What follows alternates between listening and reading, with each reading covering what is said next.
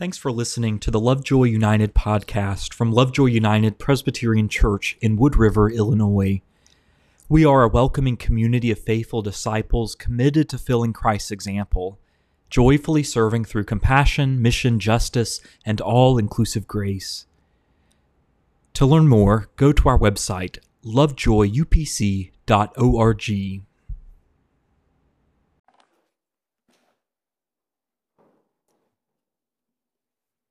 Listen to the Word of God from our Gospel lesson, John chapter 4, verses 5 through 42. So Jesus came to a Samaritan city called Sychar, near the plot of ground that Jacob had given to his son Joseph. Jacob's well was there, and Jesus, tired out by his journey, was sitting by the well. It was about noon. A Samaritan woman came to draw water, and Jesus said to her, "Give me a drink." His disciples had gone to the city to buy food. The Samaritan woman said to him, "How is it that you, a Jew, ask of me, a woman of Samaria? Ask a drink of me, a woman of Samaria." Jews do not share things in common with Samaritans. Jesus answered her, "If you knew the gift of God and who it is that is saying to you, 'Give me a drink,' you would have asked him, and he would have given you living water."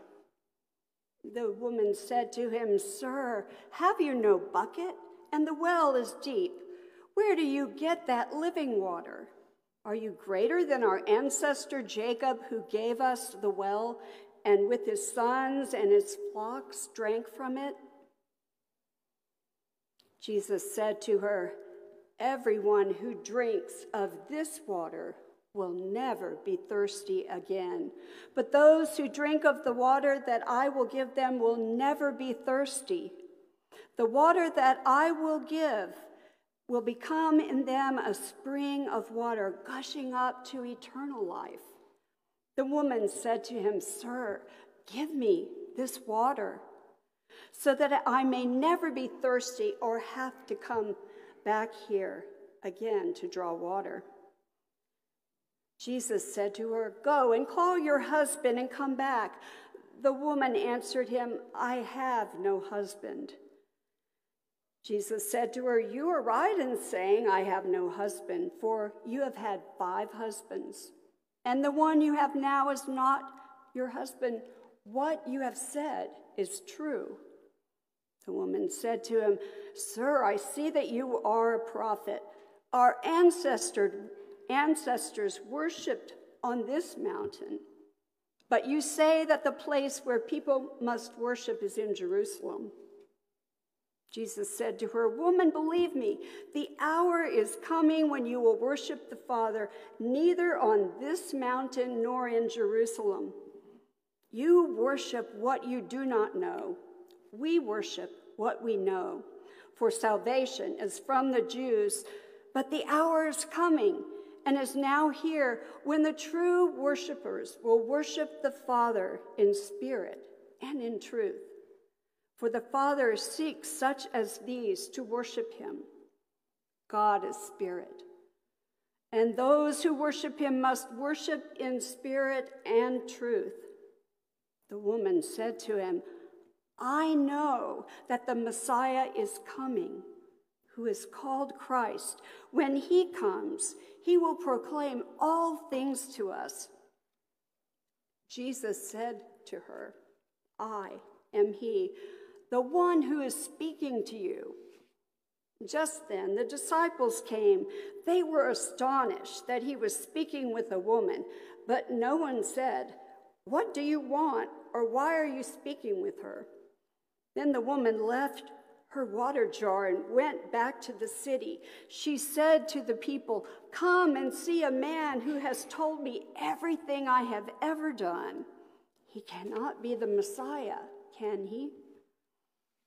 They left the city and were on their way to him. Meanwhile, the disciples were urging, "Rabbi, eat something." But he said to them, "I have food to eat that you do not know about." So the disciples said to one another, "Surely no one has brought him something to eat." Jesus said to them, "My food is to do the will of him who sent me and to complete the work. Do you not say 4 months more, then comes the harvest? But look, I tell you, look around you and see how the fields are ripe for harvesting. The reaper is already receiving wages and is gathering fruit for eternal life,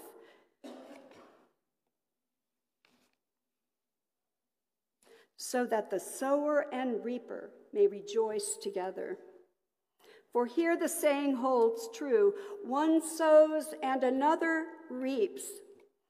I sent you to reap that for which you did not labor. Others have labored, and you have entered into their labor. Many Samaritans from the city believed in him because of the woman's testimony.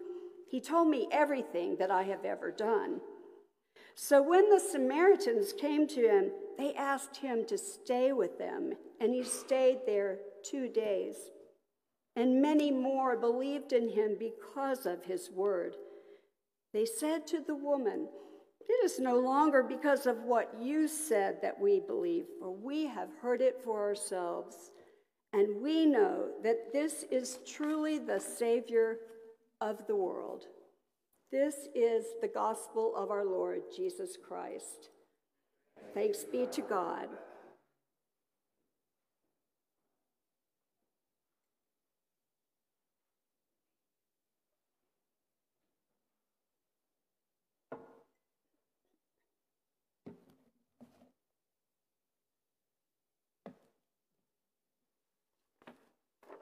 Let us pray.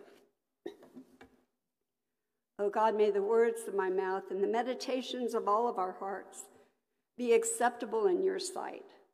For you alone are our strength, our rock, and our Redeemer. Amen. Sometimes the decision to take the most direct route to a place may not necessarily be the most expedient one. Many Galileans would choose to pass through Samaria on their way to Jerusalem, as in fact it was the very shortest route. But things could get dicey there, between the Samaritans and the Jews, because as Herbert said, it was bad. Their relationships were not good. The Jews believed that the Samaritans were outsiders. They were outside of God's covenant. Although the people, Samaritans and Jews, claimed a common ancestor, Father Abraham, through the generations, sibling rivalry continued to tear the fabric of this family of God. Jesus is eager to leave Judea, where his disciples have been engaged in baptizing, eager to leave, if for no other reason than to leave some of those Pharisees behind. But to travel through Samaria has its own complications.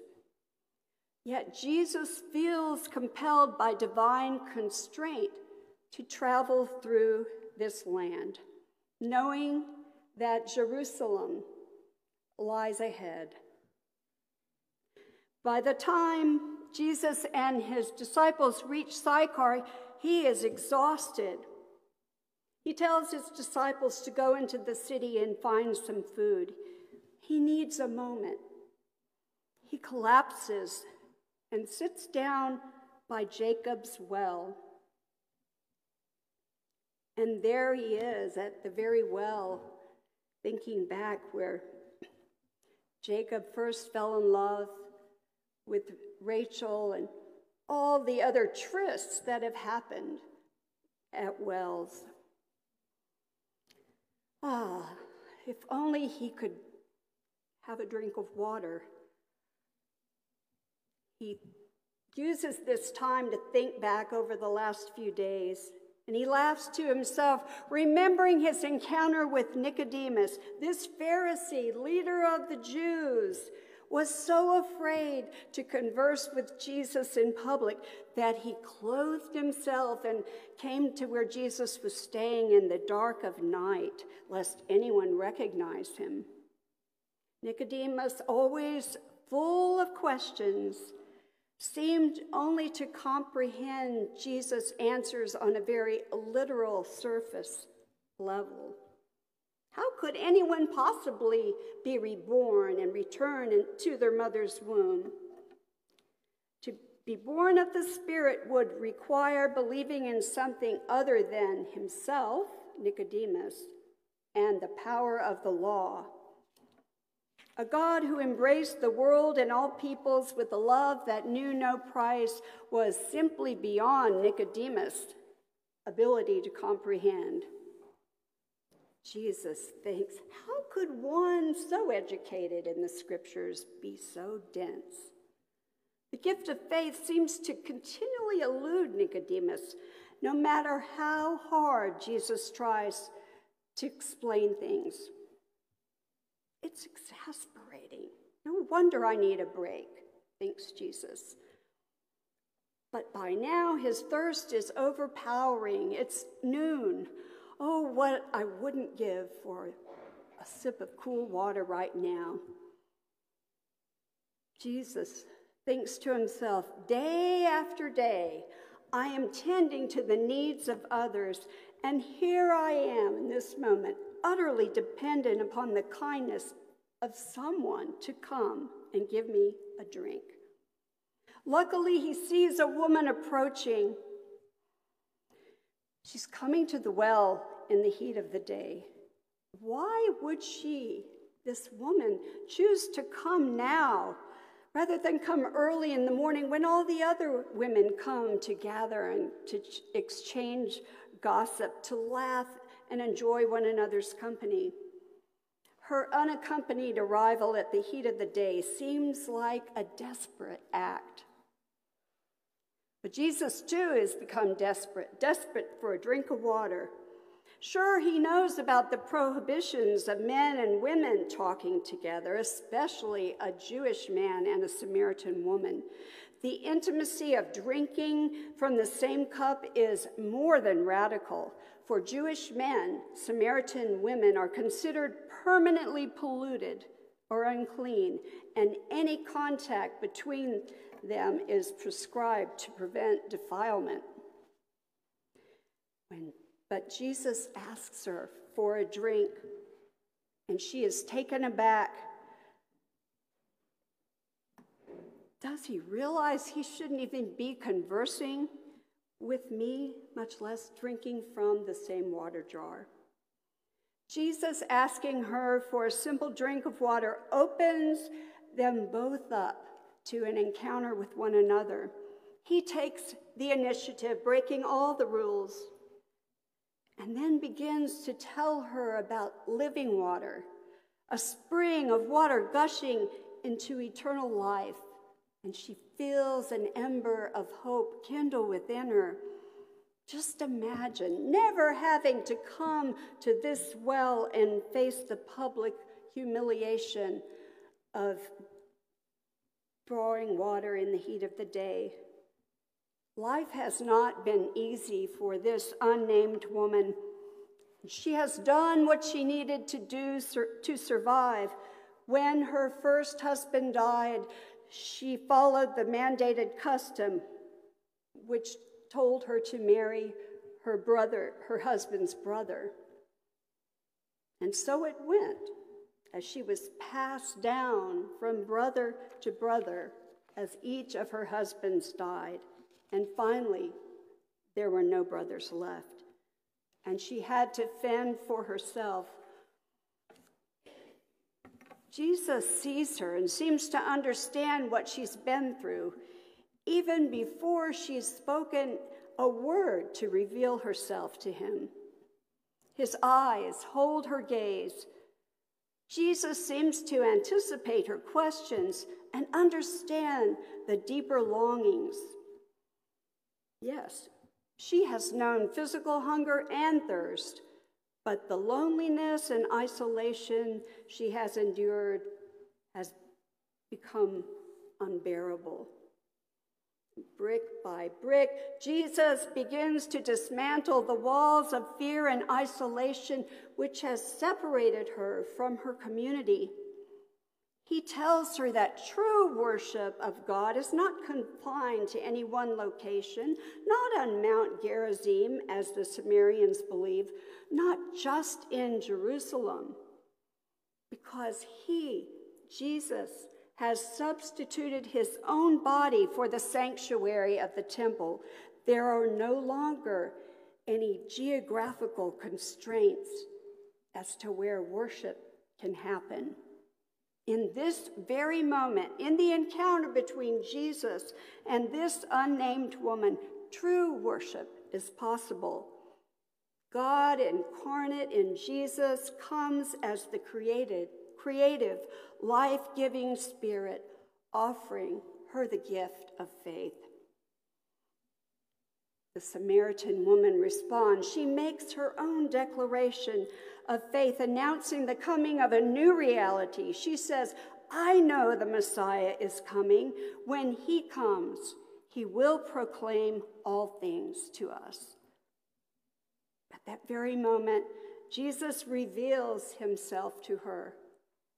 I am the Messiah. I am the one for whom you've been waiting.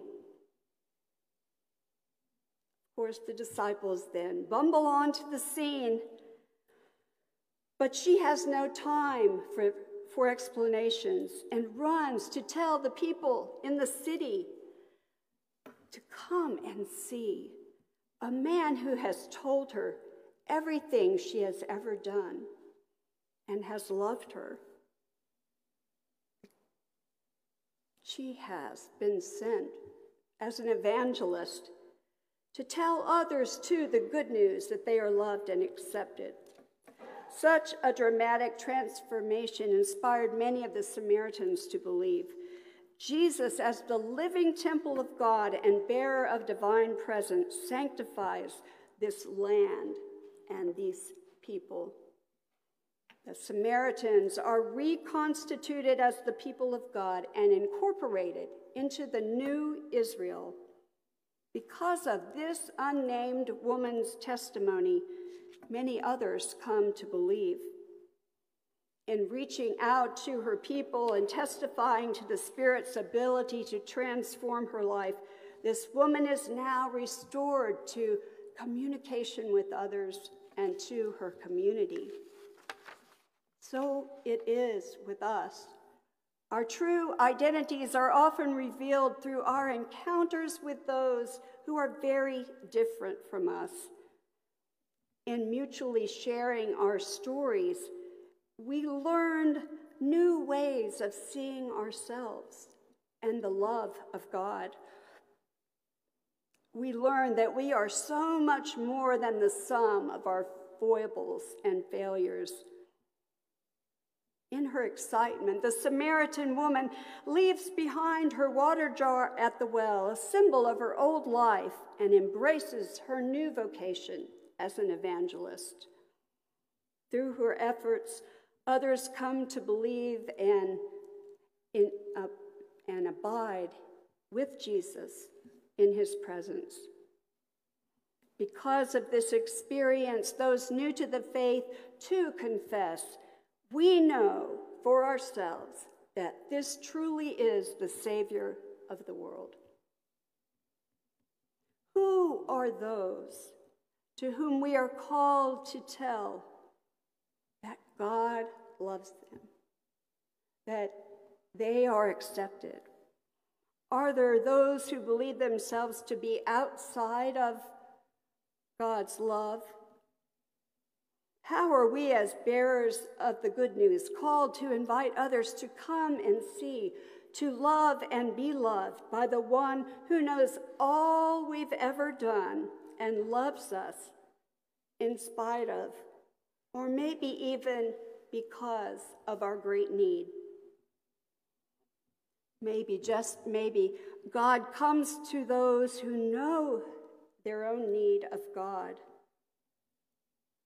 who surrender, who are willing to ask those difficult questions which burn in their heart, and are open to discover new answers encountered in the face of a stranger. May it be so with us. Thanks be to God. Thanks for listening. Remember, love God, love neighbor, love joy.